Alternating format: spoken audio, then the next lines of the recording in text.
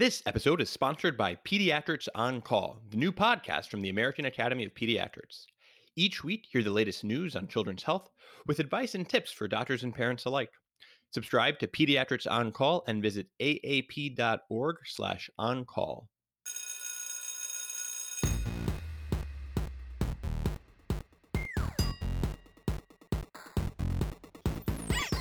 Continuing education credits for physicians and other healthcare professionals is provided by VCU Healthcare Continuing Education. Check out cribsiders.vcuhealth.org for more information. The Cribsiders podcast is for entertainment, education, and informational purposes only. The views and statements expressed on this podcast are solely those of the host. All right, you ready? Go. You should go. Go. Welcome back to the Cribsiders. I am joined tonight with wonderful co-host, co-founder Chris the Chew Man Chew, and two outstanding guests, Dr. Lenny Feldman and Dr. Carrie Hertzke from Johns Hopkins, to discuss things we do for no reason in pediatrics. Very a sight for this episode. But first, Chris, can you remind us what we do on the show? Well, we are the Pediatric Medicine Podcast. We interview leading experts in the field to bring clinical pearls, practice-changing knowledge, and answer lingering questions about core topics in pediatric medicine. And today we have a great conversation with Dr. Hertzke and Dr. Feldman about nebulizer treatment, 48-hour ruleouts, and asthma diagnosis, and how they may be things we do for no reason. A quick introduction for both guests, and maybe, Chris, I'll let you do Dr. Carrie Hertzke, and I'll do Dr. Lenny Feldman. Does that work for you? Works well for me. Beautiful. So Dr. Leonard Lenny Feldman is an associate professor in internal medicine and pediatrics and a hospitalist in the Division of General Internal Medicine at Johns Hopkins University School of Medicine for over 15 years. He received his undergraduate degree at Brown University, his medical degree from the University of Maryland School of Medicine, and completed his combined medicine pediatric residency at University of North Carolina, where he served as a chief resident for the internal medicine residency program. He's the founder and program director of the Johns Hopkins Combined Internal Medicine Pediatrics Urban Health Residency, my alma mater, and the Osler Urban Health Internal Medicine Primary Care Track. He's also the associate program director for the Osler Internal Medicine Residency Program. Lenny has focused his research on urban health, resident education, online education, and high-value care. Dr. Carrie Hertzke is an assistant professor in internal medicine and pediatrics at the Johns Hopkins University School of Medicine. She is the associate vice chair for clinical affairs in the Department of Medicine, director of clinical operations for the hospitalist program at the Johns Hopkins Hospital. She earned her MD from Virginia Commonwealth University Medical College of Virginia. She completed her residency at the Duke University School of Medicine. Dr. Hertzke's research interests include quality improvement, infectious diseases, notably infection control, and resident and student education. So without further ado, let's get to it. All right. We have two wonderful guests with us today. We have Dr. Lenny Feldman and Dr. Carrie Hertzke from Johns Hopkins Hospital. Thanks so much for coming to the show, guys. We'd like to get started by just asking you to tell us a little bit about yourself. Lenny, let's start with you. You've been on the Curbsiders, our Big Brother show. Can you give us a one-liner to describe yourself? Sure, Justin. Thank you for having me back. I'm really excited to be on the Cribsiders. So I'm a 47-year-old husband and a father of a very cute 16-month-old, and I continue to make charitable contributions to the Baltimore Orioles by continuing to be a season ticket holder.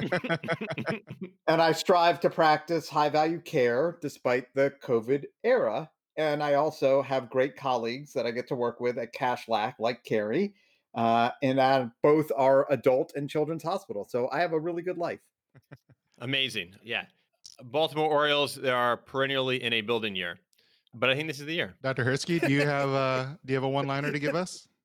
Sure. I, like Lenny, am a med peds doc. We work together and I have 3 children. And so my life is swim meets when we're allowed to get in the water and other kids' activities. I share Lenny's love of Diet Coke and unlike Lenny, am a Duke fan and a Virginia Cavaliers fan. Yeah. Go Heels, go. Nice. It's tough to be a sports fan right now, but these might get yeah, exactly. I think there's Korean baseball on now if you really look hard. Now, Dr. Hertzke, is it okay if we call you Carrie? We usually ask at the beginning of the show just to make it easier. Beautiful. Should we ask some questions? Chris can call me Lenny, but I prefer Justin call me Doctor. Yeah. Honestly, I am really excited to be on this episode because we get to talk to two people that I really look up to and have a lot of, have been kind of heroes of mine and have a lot of information. So I'm really proud to be able to record with Chris and Carrie today. Could we, while, we don't have sports to go, maybe some of us can read and we can do, Lynn, if you want to do a picture book, that's fine. But I was hoping to maybe get a book recommendation from each of you. Anyone reading anything good or have any life-changing books that you think people in the medical field should really read, medically related or not? So we shouldn't start off with Goodnight Moon, right? Good one. Yeah, classic. We're a pediatric podcast. I just read that this evening. Goodnight Moon. Canonical text. I was going to say Evicted, which is a book by Matthew Desmond, who is an anthropologist at Harvard, or was when he wrote the book. It's, I think, one of his 4 books, and it's amazing. If you have not thought a lot about what life is like for folks who are living on the edge of suddenly being evicted from their housing and what that does to their entire life, it's really quite amazing. And certainly many of our patients at Kashlak are facing those issues on a regular basis. And it's just, it's a very easy book to read or listen to. It works really well on Audible, and I would very much encourage people to get out and read it. It's a good rec. That was part of the Kashlak Urban Health Book Club, I remember. And that was... Oh, that's cool. Yeah. It was. And Carrie, how about you? I like anything by Brene Brown. I think it's really nice to understand shame and vulnerability, both for our patients and our relationships. And, we all have to, I think, to be good doctors, we have to be able to be vulnerable. And that's really hard, especially after you go through training. And so I really like her books. I think they're great. And then we're all eating a lot. On the few days nowadays when I'm home, I finish lunch only to think about what's for dinner. And so I recommend Food by Jim Gaffigan because we all need a little humor. I love Jim Gaffigan. He's the Hot Pockets guy, isn't he? Yes, Hot Pockets. We'll save that for the nutrition episode. So my question to each of you is, do you have a favorite failure that you've learned from? Carrie, do you want to go first on this? Oh, there's so many to choose from. Yeah. It's hard to narrow it down. I would say ice skating. For those of you that, like all of you that don't know me, except for Lenny and Justin, I'm not the most graceful person. And so ice skating taught me to just keep getting back up, fall down and get back up again. That's a good one. That's a good one. I can't ice skate. I have weak ankles. I don't have an excuse, but I can't ice skate. Lenny, I'm sure you must have some failures. Oh, I have so many stories. I'm going to go back to one in high school when I was, I think, a sophomore or a freshman. I decided I was going to run for the student government at our high school, at Wild Lake High School in Columbia, Maryland. And the guy I was running against was going to be a senior. He was like a star on the soccer team. I was also on the soccer team, but I was on the JV and not a star. And I thought I could run against this guy. And what he said in his speech when we had to give our speeches was, vote for Lenny. He wants to do this and I really don't. And I lost. And I think it was just a really good experience early on to know that life isn't always fair. And even when the guy doesn't want to do the job, if he's running, he still or she still may win. And you just got to get back. I think, like what Carrie said, you just got to get back up off the ice and try again. And I've had a better career in student government later on, but it was certainly eye-opening that the world does not always operate the way you think it should. All right. Good life lesson. Should we get into it now, Justin? I think let's do it. Let's get started. All right. So who wants to describe what things we do for no reason, or as we're abbreviating a lot, TWDFNR? Oh, I love the abbreviation. Well, I'll take it because I started doing these talks in 2012, I think, at the Society of Hospital Medicine. That Dan Brotman at the time said, "Hey, Lenny, this might be fun for you to do, called non-evidence-based medicine, things we do for no reason." And we've still just kind of gone on with the things we do for no reason. And I did a few years of talks at the Society of Hospital Medicine annual meeting. They were fun. It was a great thing to do. And after a while, I had come up with enough of these that I said, this would be fun to start publishing.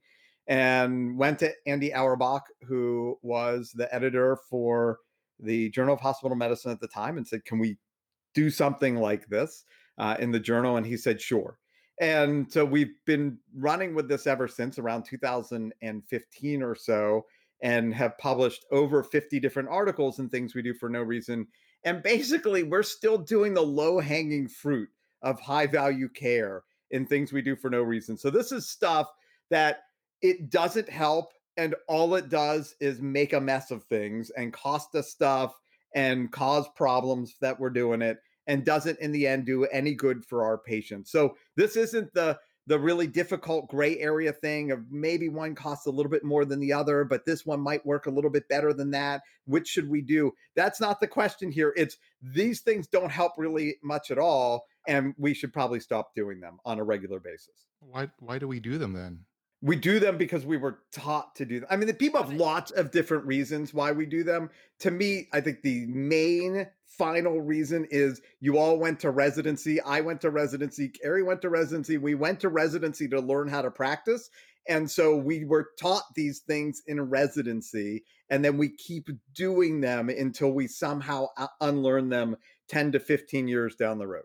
I once had an attending who one day when we were rounding, after we would make a plan, he would ask a section of the plan and say, is this evidence-based or is this religion? And we'd be like, oh, I don't know. And then that how we sort of looked at some of these sort of low value care things as well. But I mean, I love the series. I'm so happy to be able to finally talk to you. Looking forward to this episode as well. And it's interesting because I think people come up with all sorts of other reasons why it happens.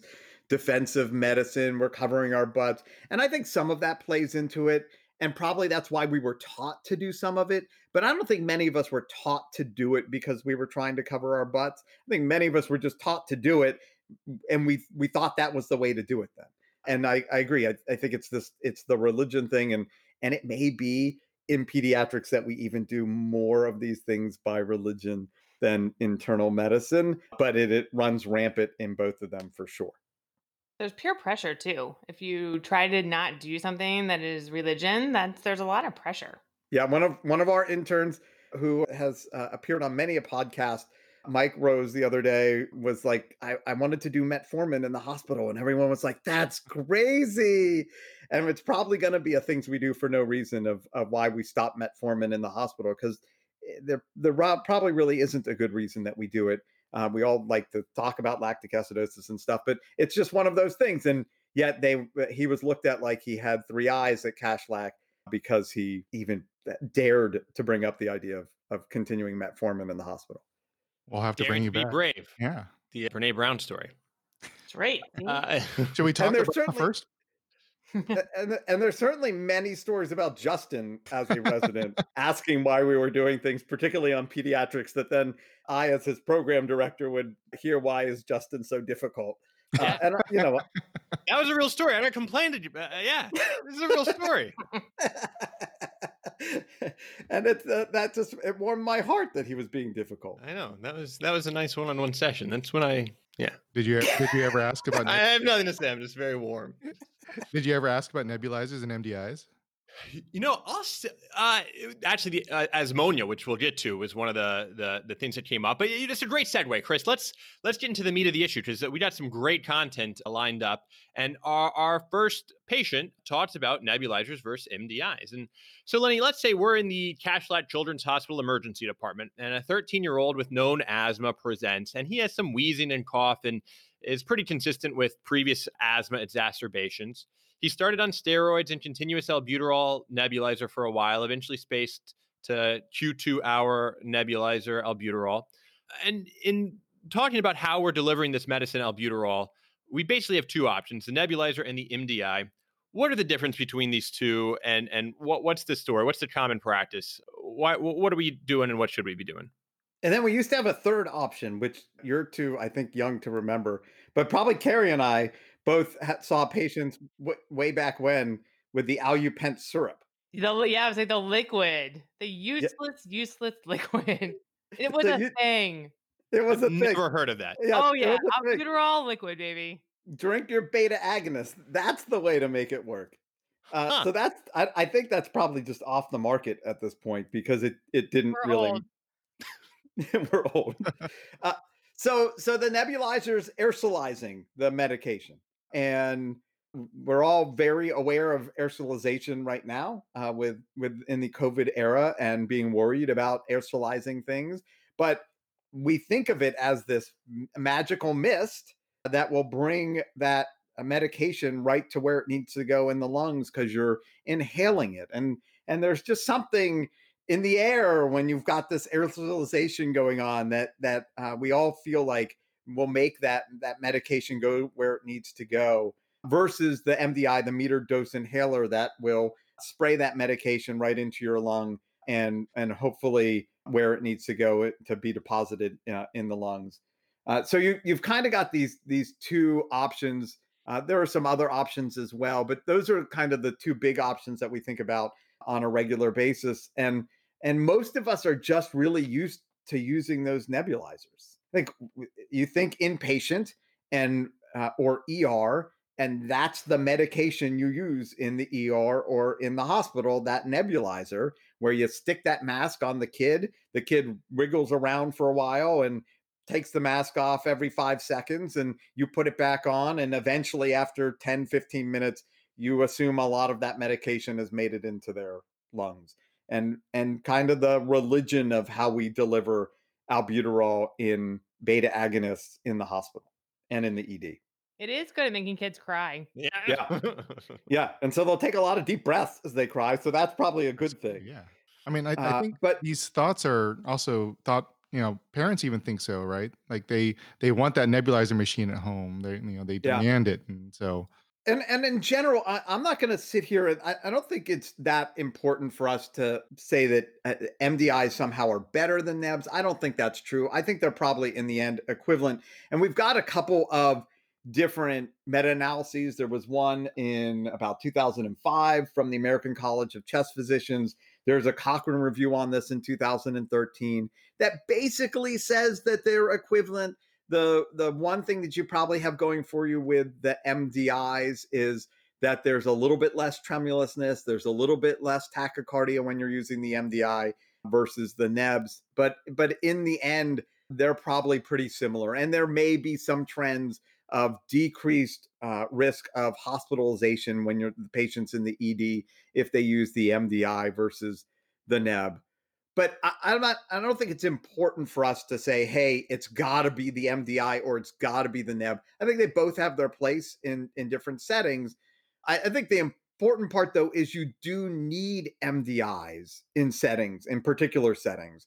And the only way that you get good at using those MDIs is if you're taught to use them a lot. And so particularly you think about as an outpatient, you're not lugging around a nebulizer everywhere you go, or your life is really quite painful to have to lug around a nebulizer everywhere you go. You need the MDI to go places. And so you want that medication to be able to work well. And then in this era, you need that MDI because you don't want to have every medication aerosolized when you have patients who possibly could have COVID. And it's a great way of spreading it to lots of different patients. And so when there's good evidence that they're both efficacious and maybe that MDIs have a slight benefit in their side effect profile, other than education, are there other drawbacks to using nebulizers in the emergency room? I don't think there are a ton of them. And I think the really important part is the data on this is almost always about patients who are not in extremis, not status asthmaticus, right? I think we're all going to start with our patients who are really sick, putting them on nebulizers, and I think it's very reasonable to do so. I think the drawback is if you never give the MDI, the patient doesn't learn how to use the MDI. And what is very clear, and there's lots of different studies on this, and in your show notes, we can refer to one of the meta-analyses that just shows that kids, adults, nobody knows how to use their MDI very well. And then there's this very cute study where they asked kids, "Are you confident in how you use your medication?" And whether the kid was confident or whether the kid was not confident, they all messed up how they were using their medications. And the boys shockingly were more overconfident than everybody else. and really didn't do any better than anybody else and actually probably did a little bit worse. So the overconfident boy was the worst in all of this. So that to take away from that is no one's very good at it, and we need to keep educating. And if we don't take the time to educate, and one of the great times I think to educate is one of the times you need to use the medication, which is when you're in the hospital, then your patients are never going to get good at using these MDIs. So every opportunity we have to educate, we should. And I think it really points out one of the issues around sort of efficacy versus effectiveness. The studies show there's efficacy in terms of the albuterol. MDI is as good, if maybe not better than the neb. But I think in real world effectiveness, if we have not taught the kids and the parents how to use the MDI well, they are not going to be effective. So I have two questions. One is, when we talk about MDIs and effectiveness, are we talking about MDIs by themselves where they're spraying the back of their throat and swallowing it? Or were you talking about spacer devices, or what are we talking about here? Yeah, I think in general, you're almost always talking about the MDI with spacer when you're looking at the Cochrane review and some of the other meta-analyses. It's about MDIs with spacers. And so I would encourage us all the time to be using the spacers. There are people who are good at using their MDI without a spacer, but I think they are few and far between. And certainly for your pediatric patients, I would be using the MDI with spacer. And then you're also talking about, with the little ones, the MDI with spacer and mask on top of it. Now, my second question is sort of for almost like a logistical, practical thing. So, say I'm in my clinic, in urgent clinic or whatnot, and I'm having my my patient come in, and they're maybe in asthma exacerbation, but a mild one. So, if they happen to have their MDI with them, then obviously it'd be a great time to teach them, make sure they're using it right, and administer advice. But from a practical standpoint, a lot of times I'm not going to have a whole bunch of MDIs in my room. I've got a bunch of albuterol little saline things, and I Yeah. have my neb devices. So I think maybe that's why, in maybe those situations, why we seem to use those more often, because those are what we stock. Absolutely. I think that sort of propagates the idea for the parents that it's the neb that's the better medication, because that's the medication they get Yeah. when they go to see their doctor. And it's absolutely true that for many people that and clinics and hospitals, that the nebulizer actually may be cheaper medication than the MDI. And really, it's only in the hospital when the respiratory therapist is also charging you for the neb, that then the neb tends to be then more expensive than the MDI. If the respiratory therapist isn't leaving a charge, then usually the MDI is actually more expensive. So I don't blame anybody for having the nebulizer in their clinic. I think, though, then when you send them home with the MDI as well, you need to give the resources for them to learn how to use it correctly. And that can be the pharmacist. The pharmacist is a great adjunct to teaching this. That can be videos. There are lots of videos online of how to use your MDI correctly. So I don't care how you learn how to do it, and certainly would love to have RTs and your pediatricians demonstrating how to do it. But someone needs to teach them if we ever want them to be able to use it well. And of course, there are times that they're going to need to use it at an MDI when they're not going to be able to get to that nebulizer, and so they need to know how to use it correctly. I think that's great. I don't want to belabor the point. Maybe do a quick overall recommendations on this, and then go next. Or Can I add one more I thing? carrying about. Yeah, yeah. Well, I think the other issue of this efficacy versus effectiveness is about dosing, and there has been forever.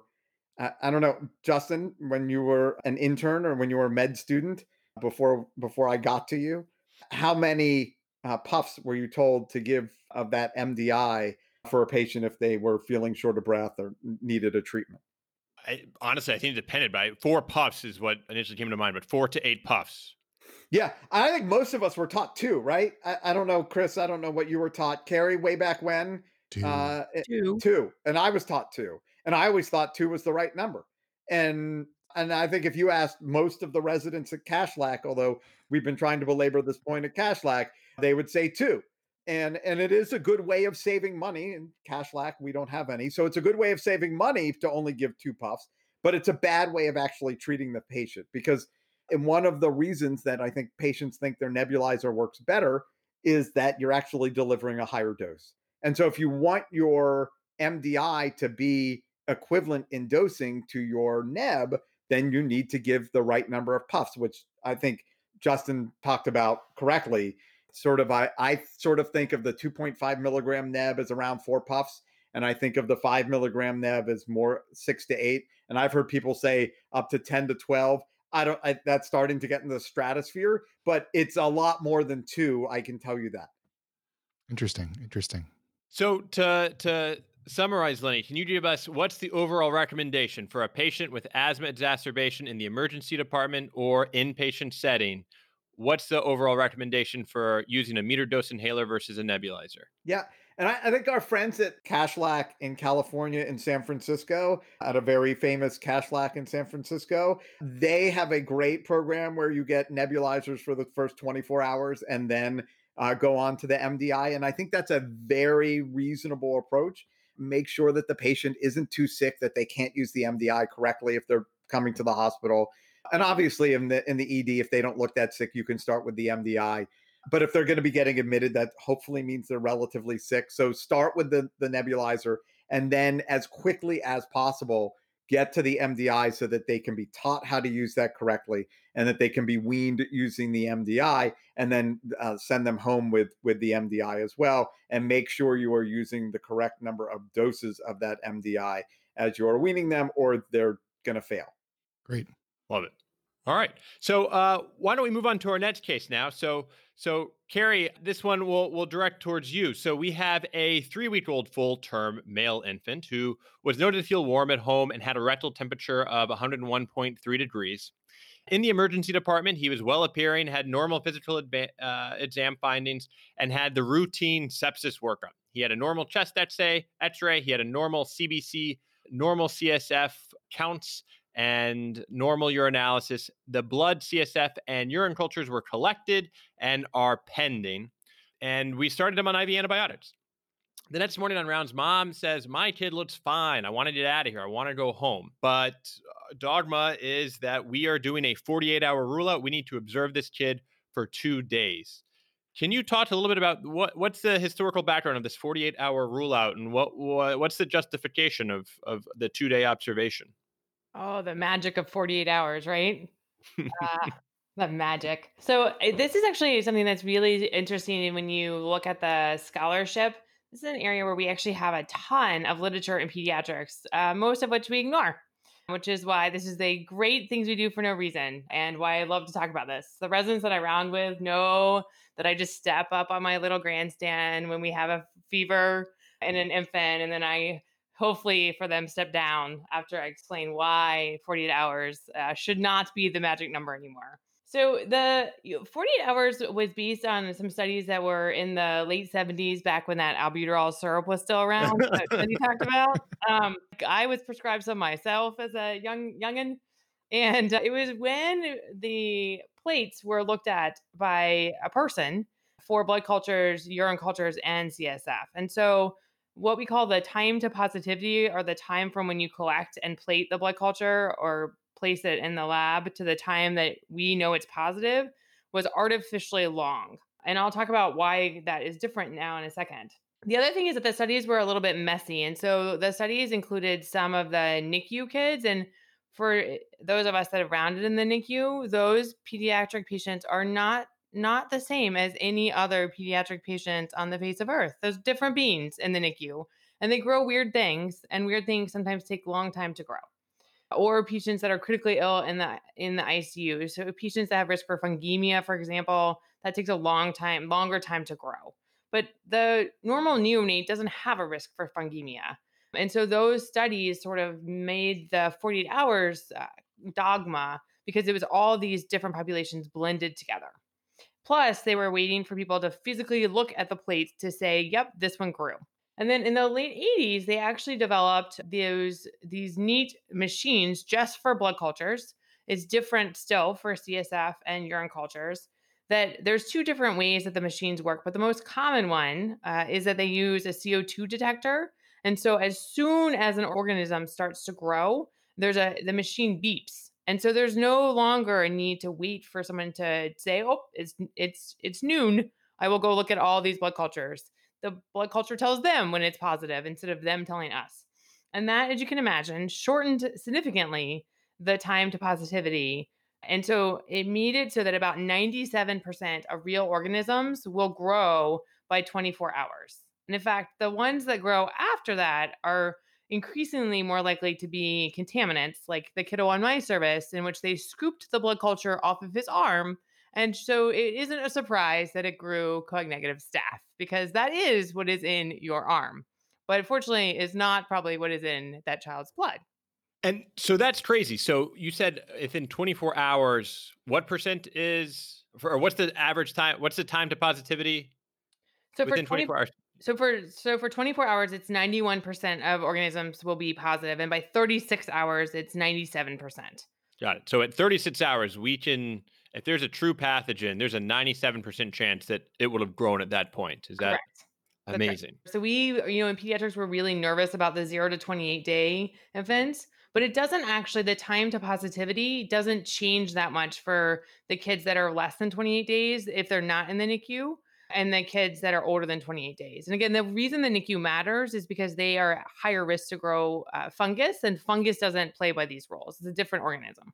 And as far as the blood cultures versus the urine and CSF, you said that urine and CSF is slightly different. Can you talk about that as far as our management? Should we be waiting for urine cultures and CSF cultures to come back? Is that worth keeping a kid for 48 hours?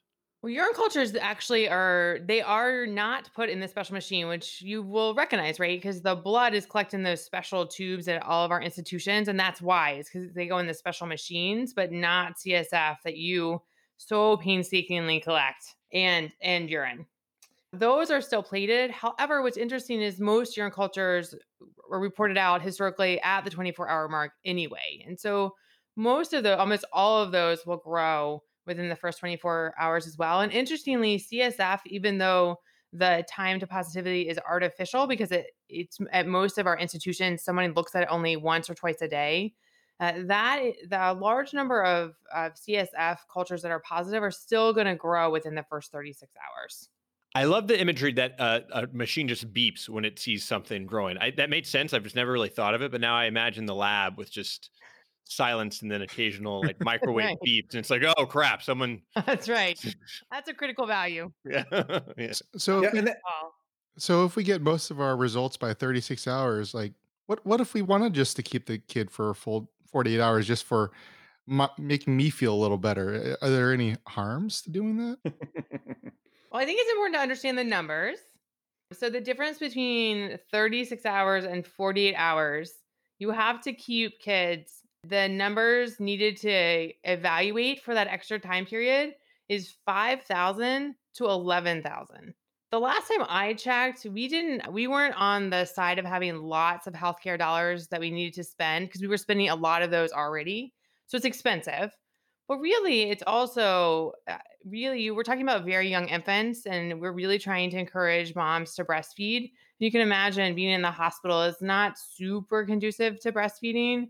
We have super uncomfortable cots that fold out into beds that are made for people less than 5 feet at our hospital. And so, it's not comfortable to be in the hospital for an extra night. And many families, if this is not their first child, have other children or job responsibilities. And this can be pretty disruptive. Plus, all of us have gotten that page where so-and-so lost their IV and can't get another one, and they stuck the poor kid 7 or 8 times. And you go in there like, poor kid's arms are bruised. And so this also supports that you don't need to keep the IV in for quite as long as well. and as the pediatric COVID attending right now, you also don't want to be exposed to me any longer than you need to be. Now, That's true regardless of COVID. COVID's not, Lenny is not spreading COVID. He's seeing the COVID patients, just to clarify. Yes, that is I understand. Now, that is correct. Somebody clearly explained his role this week differently to him. is there ever a time that we need to keep these patients longer than 36 hours then? In medicine, there's almost never an absolute. So there are times, like so many other things, that you would want to keep a kid longer. So the kids that I keep longer are the kid for whom you need to think about HSV, right? So in that window, I worry most around day 14 to 21. And in some of our institutions, it takes longer to get the HSV back. And so if HSV is a concern and you don't have the PCR back, then that may be a reason to keep the child. Hopefully more and more of our institutions are running the HSV PCRs quickly, but in many places over the weekend, you get a little bit stuck. And so that would be one reason. And in that vein, so we can all remember the number of times where the LP was a little bit challenging to get, and so had a fair number of white blood cell count or white blood cells. And even though in studies, there are no CSF cultures that grew after the 36-hour and only 0.03% of urine cultures, so almost none. I do tend to think harder about keeping kids when their CSF, when their cell count on their CSF is very high, just to make sure that I'm not missing something there. And obviously, if the kid isn't well appearing, we really should avoid in general discharging kids that are ill appearing from the hospital. That's why they come to us, and we should fix that before they go home. And I think that it brought up the good point that we didn't talk about quite as much a little bit earlier, but in terms of CSF and in terms of urine culture, you also, when you're doing those studies, you have the urine analysis or you have the CSF analysis that really should prime you to begin with as to whether you think create sort of a pretest probability as to whether that culture is going to be positive anyway. And so many of us, if you have a totally clear urine and a totally clear CSF, don't expect in any way that CSF or urine culture is going to come back positive. So, Carrie, with the knowledge that we can safely discharge kiddos home at the 36-hour mark or earlier than waiting the full 2 days, are there examples of hospitals doing this? Is this something that is cost saving, or has this been tested in kind of an institutional setting? I mean, one could argue that it's been actually tested throughout the reams and reams and reams of literature that has been published about this. I do think it's really interesting to think about the Rochester folks, actually. They were pretty brave when they did this study because people must have thought that they were crazy to think about doing anything besides the 48-hour rollout. And then it's neat to see the progression from Rochester and Boston and Philly to see the protocol changes as people realize that we would not discharge children to have them die of meningitis, 2 days after discharge at home. And so I think the literature is really interesting in this. And there are countless studies. Justin and I worked on a LP paper, and Justin can painfully probably recount the hundreds of citations in that paper because this has been so well studied. So I would argue those are very good basis for where this has been done well with lots of evidence, but it's also been put into practice. This is an area where you see lots of differences in practices, even at baseline. So our primary care providers have long been very variable and probably in the forefront of being more willing to tolerate this uncertainty of our febrile young infants because they don't hospitalize every single one of them actually, and then haven't for a long time since some of these studies came out. So I would argue in emergency rooms and in private practices or in pediatricians' offices, this is already done somewhat variable, but there's also been places like Intermountain Health where they really tried to do this in a very synchronized way, and they've had really very good outcomes in terms of tiny numbers of positive cultures after they've discharged the kids. And as you can imagine, most families really like the idea of being able to go home, so it's family friendly and it saves money. Amazing. Excellent. So to summarize everything for the 48-hour rule out, Carrie, can you give us what are the overall recommendations for the observation period in a well-appearing febrile infant? So in general, in a well-appearing febrile infant, you can use one of whatever score you like because there's approximately 400 of those scores too, which I think is some of the problem because there's so many different scores to choose from. But if you, in any of the low-risk criteria, if your infant fits that and looks good, you can feel very, very, very comfortable discharging the infant at 36 hours because the chance that something will be positive is almost nil. And there's an 8-fold increase of contaminant after that time if something does grow.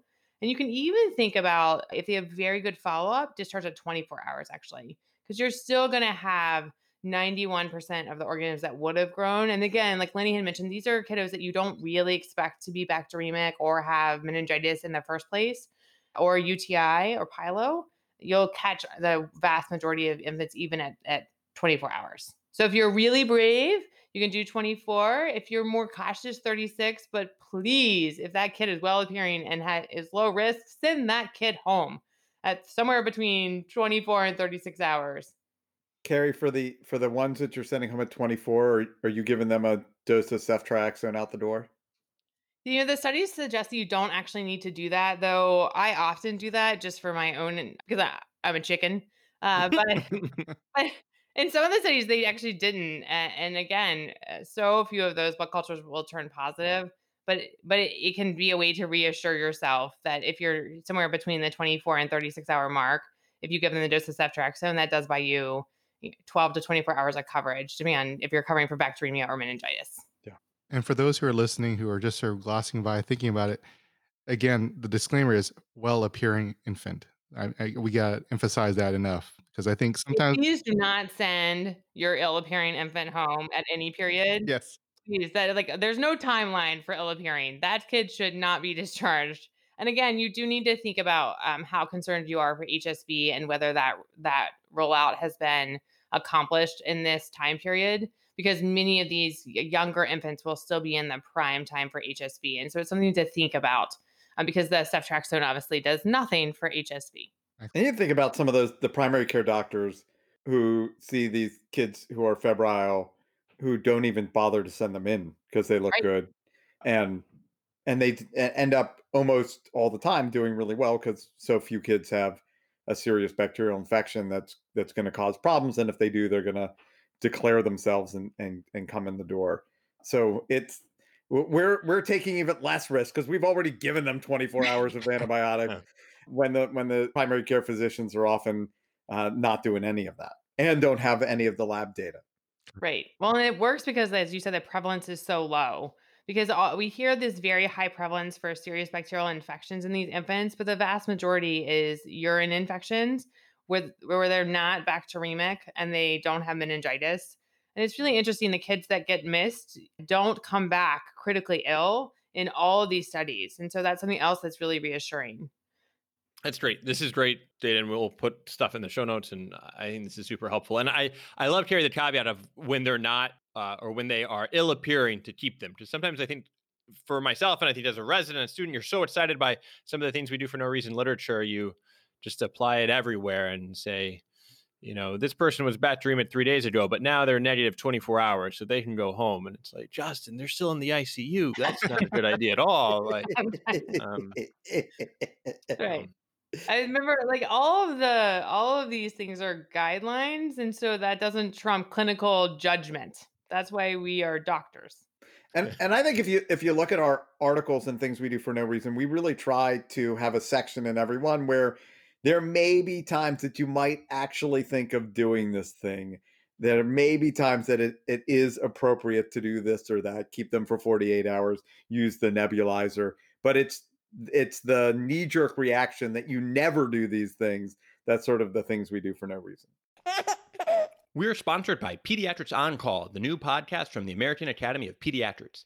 Each week, hear the latest news on children's health with advice and tips for doctors and parents alike. Subscribe to Pediatrics On Call and visit aap.org/oncall. Asmonia kind of would fit in that, Lenny. So asmonia is one of my favorite topics because this is what I got reported to my program director about. What is asmonia? And you still got to graduate, so that's great. I know. And you have a great job at Cashlack. It is such a great job. Cashlack, Providence, Rhode Island is a solid gig. Yeah. So let's move on. Let's hit this next patient. So Lenny, you're in the Cashlack Memorial Emergency Department, and the next patient is a 5-year-old boy who comes in with fever, shortness of breath, runny nose, and significant wheezing on exam. Vital signs are showing a little bit of catypnea. He has an asthma exacerbation. It's pretty clear, but a chest x-ray is ordered and does demonstrate some slight obscurement of the left heart border. The patient's ultimately treated for the asthma exacerbation, but also given high dose amoxicillin with the presumed diagnosis of community-acquired pneumonia. So our patient has two conditions that he's being treated for, asthma and pneumonia. And is there data that these entities coexist? Is there a combination of asthma and pneumonia, or known as asmonia? Asmonia. So, I think that's a hard question is there data that they coexist? Right? There's data that we diagnose both of them in patients.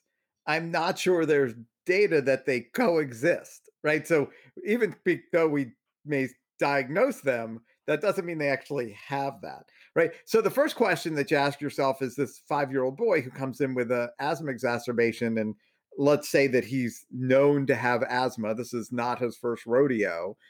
Why did we get a chest x-ray in the first place? Right? Because that leads you down the pathway to then even considering whether they might have pneumonia. You wouldn't have thought about it if you never got that chest x-ray, because you just would have had a wheezing child who has maybe a little bit of a fever, and you're like, well, of course they've got a virus, and so that's fine, and we'll treat them for their asthma exacerbation. But just by getting that chest x-ray, now you've created this scenario, which is not an uncommon scenario at all, that they may actually have pneumonia along with it.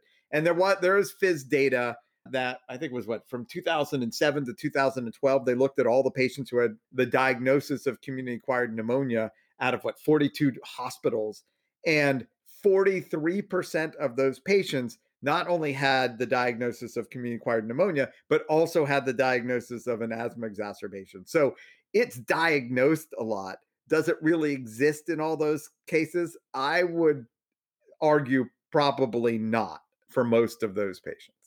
Well, most of the pneumonia is probably viral anyway. Yes. Yeah.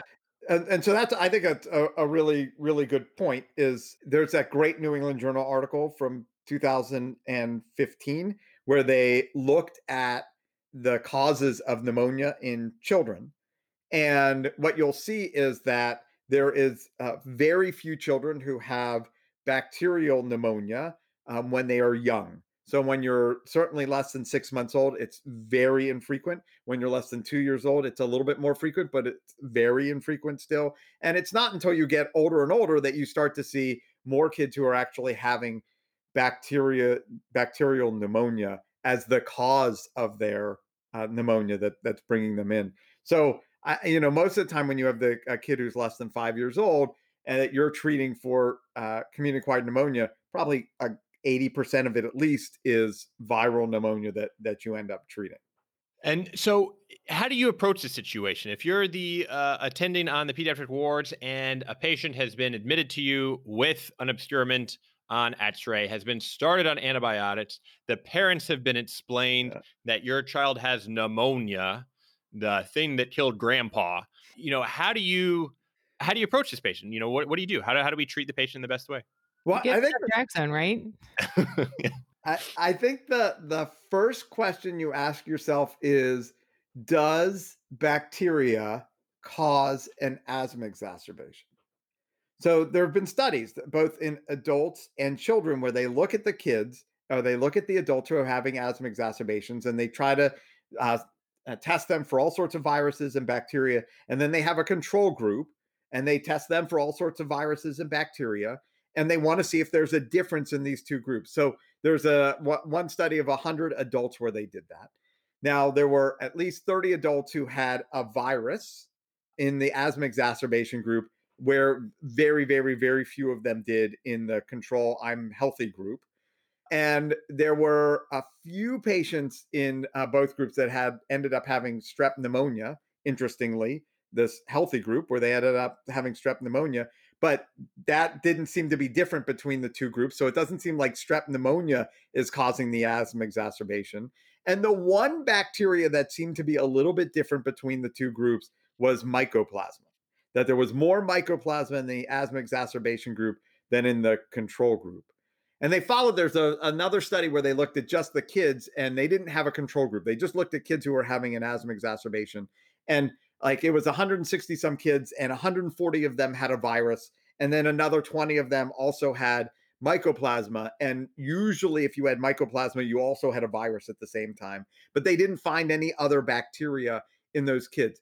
So in general, I would say almost no bacterial infection causes an asthma exacerbation other than possibly Mycoplasma pneumonia.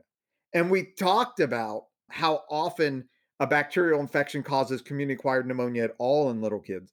And the number of little kids that actually have community-acquired pneumonia from Mycoplasma is even a smaller percentage of those kids.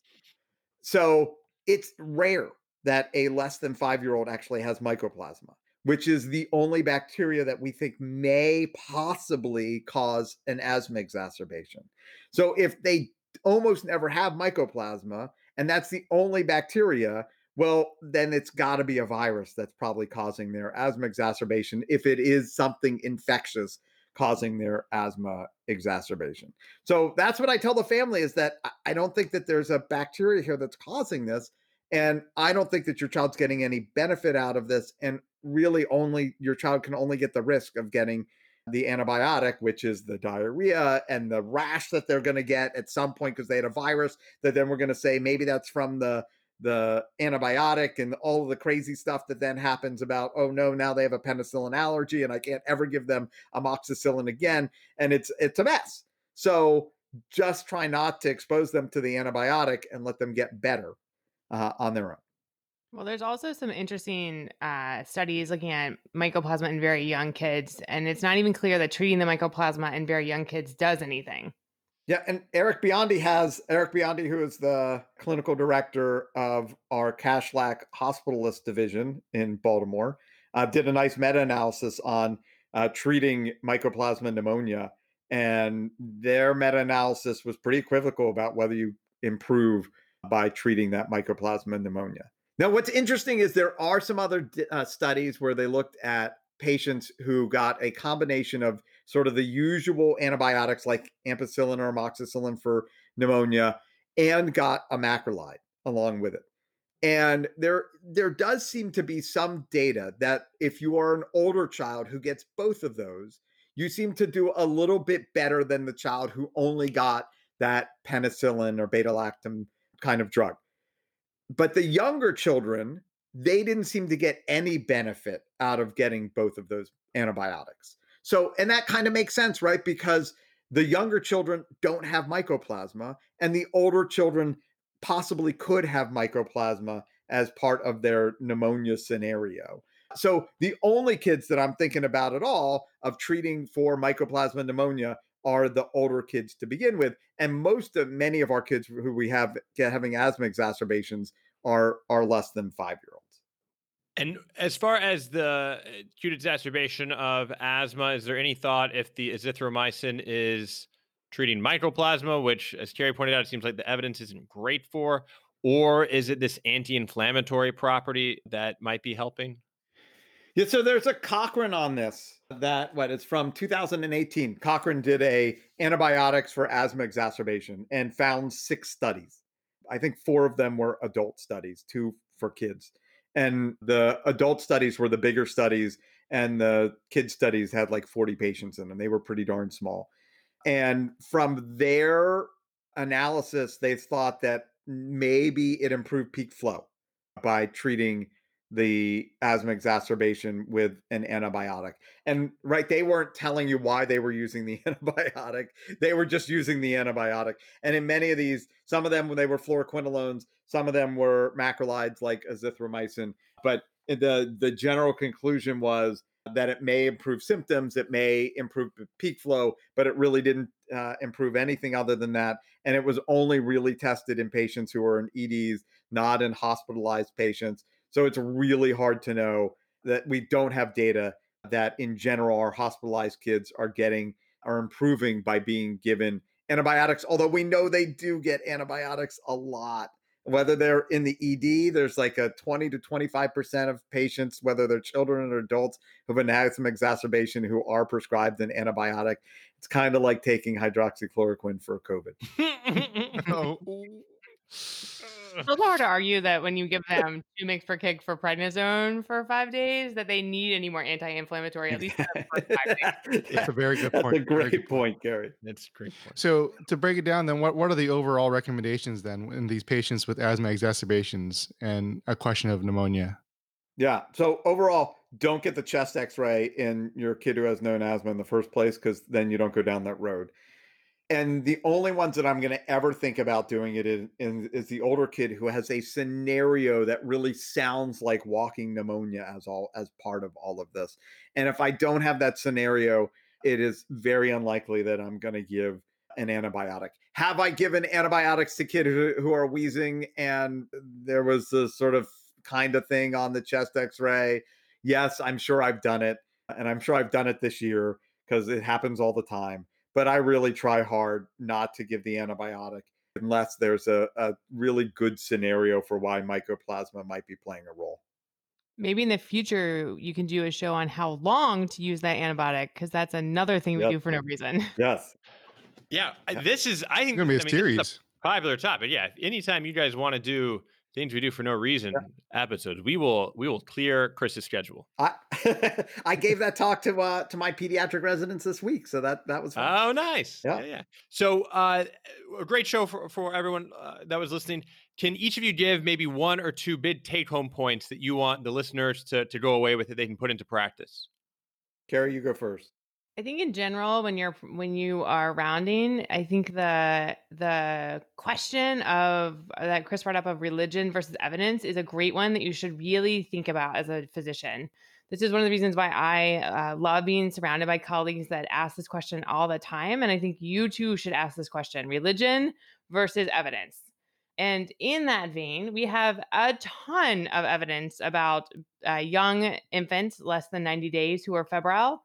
And that evidence really, if they are well appearing and have really very reassuring CSF and and UAs and urine cultures at the 24 to 36 hour mark, that evidence would suggest that you are pretty safe at discharging that well appearing infant at the 24 to 36 hour mark. And that at the 36 hour mark, 97% of blood cultures that will be positive will have turned positive by that time. And I wanted to add in, so one of the things I tell the residents frequently, that particularly the interns, is I think your intern year, you're just trying to learn a lot of the background information. Just let me learn about the diagnoses and how I treat and what generally people do. And then I think it is that second and third year for your categorical residents and your third and fourth year for your med peds residents, where you go from the background information, you feel pretty good about that. And now it's time to start questioning the things that are going on around you on a regular basis and asking what the evidence is for why we're doing that. So I really encourage people, I think, just as Carrie said, question about what's going on. And so that means when you have a patient who has an asthma exacerbation, ask, why in the world am I giving them antibiotics if you find them the next day getting antibiotics? Or when you're about to write the orders, ask yourself, why am I going to give this child an antibiotic? And in your patients who have an asthma exacerbation, ask yourself, why am I giving this neb versus an MDI? Which is the right thing to be doing right now? Is there the right thing? And hey, how can I make sure they know how to use this MDI well? And what's the right dose for the MDI to make sure that this patient's going to do well as they move forward? Excellent. You guys have anything to plug before we go? Well, can I just thank all the authors for our Things We Do for No Reason? First, Andy Auerbach, who let us do this crazy series in the Journal of Hospital Medicine, and Samir Shah, who's been extremely supportive since he's come on as the editor of the Journal of Hospital Medicine. And more importantly, all the people who take hours and hours and hours, because I drive everybody crazy as one of the editors.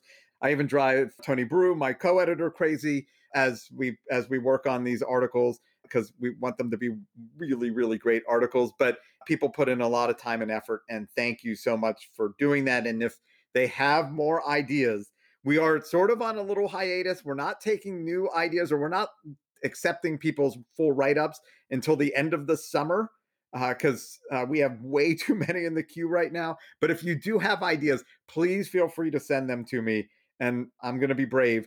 My email address at Kashlak Hopkins in Baltimore is L as in Leonard, F as in Frank, at jhmi.edu. So if you have ideas for things we do for no reason, please send them, and would be happy to talk about how you might be able to write them up. But make sure your ideas are things we haven't done already. We often get ideas that we've already done, and then we just refer them to the articles. And then, of course, read lots of our articles. We're really excited about them, especially the ones that Justin and Carrie did. Thanks for the email, Lenny. And we'll put your cell phone in the show notes. Right. Yeah. And my home On the address. title. And for people who are only listening to the Cribsiders, if you haven't heard of our sister brother podcast, the Curbsiders, there's definitely been several things we do for no reason episodes over there. We've talked to Tony Brew on one of the Hotcakes episodes that I produce, so definitely check those out too. There's lots of things we do for no reason that we can all learn about, and that apply to pediatrics. And Carrie, we're always looking for great hospitalists at Hopkins, right? That's right. That's right. You guys said you guys didn't have any openings. COVID changed everything. It was just last year we didn't have any openings. If you just graduated at the wrong time. Oh man. That's right. With COVID, we can't hire enough. No, but thank you guys for this. This is great, and I thank you to all the learners that let me do my soapbox day in and day out, that make my job fun, and all the patients, because without them, it'd be pretty boring to be a doctor. Mm-hmm. Which we've seen over the last few months when patients are coming to the hospital. It's kind of crazy. This has been another episode of the Cribsiders. It's for the kids. Get show notes at thecribsiders.com/podcast and sign up for our mailing list known as Knowledge Food Formula Feeds to get our weekly show notes in your inbox. We are committed to providing you high-value, practice-changing knowledge and weight-based dosings of fun. To do that, we need your feedback, so please subscribe, rate, and review the show on Apple Podcasts, or contact us at thecribsiders@gmail.com. Special thanks to our assistant producer for this episode, Dr. Nicholas Lee. Thank you guys for joining. Tonight, I have been Dr. Justin Lee Burke. And this has been Chris the Chew Man Chew. Thank you and good night. Hey, you've already listened to the entire episode. Now claim CME credit. Continuing education credit is provided by VCU Healthcare Continuing Education. VCU is accredited to provide continuing education to the entire healthcare team. Check it out at cribsiders.vcuhealth.org for more information and to claim your credit after listening to this episode.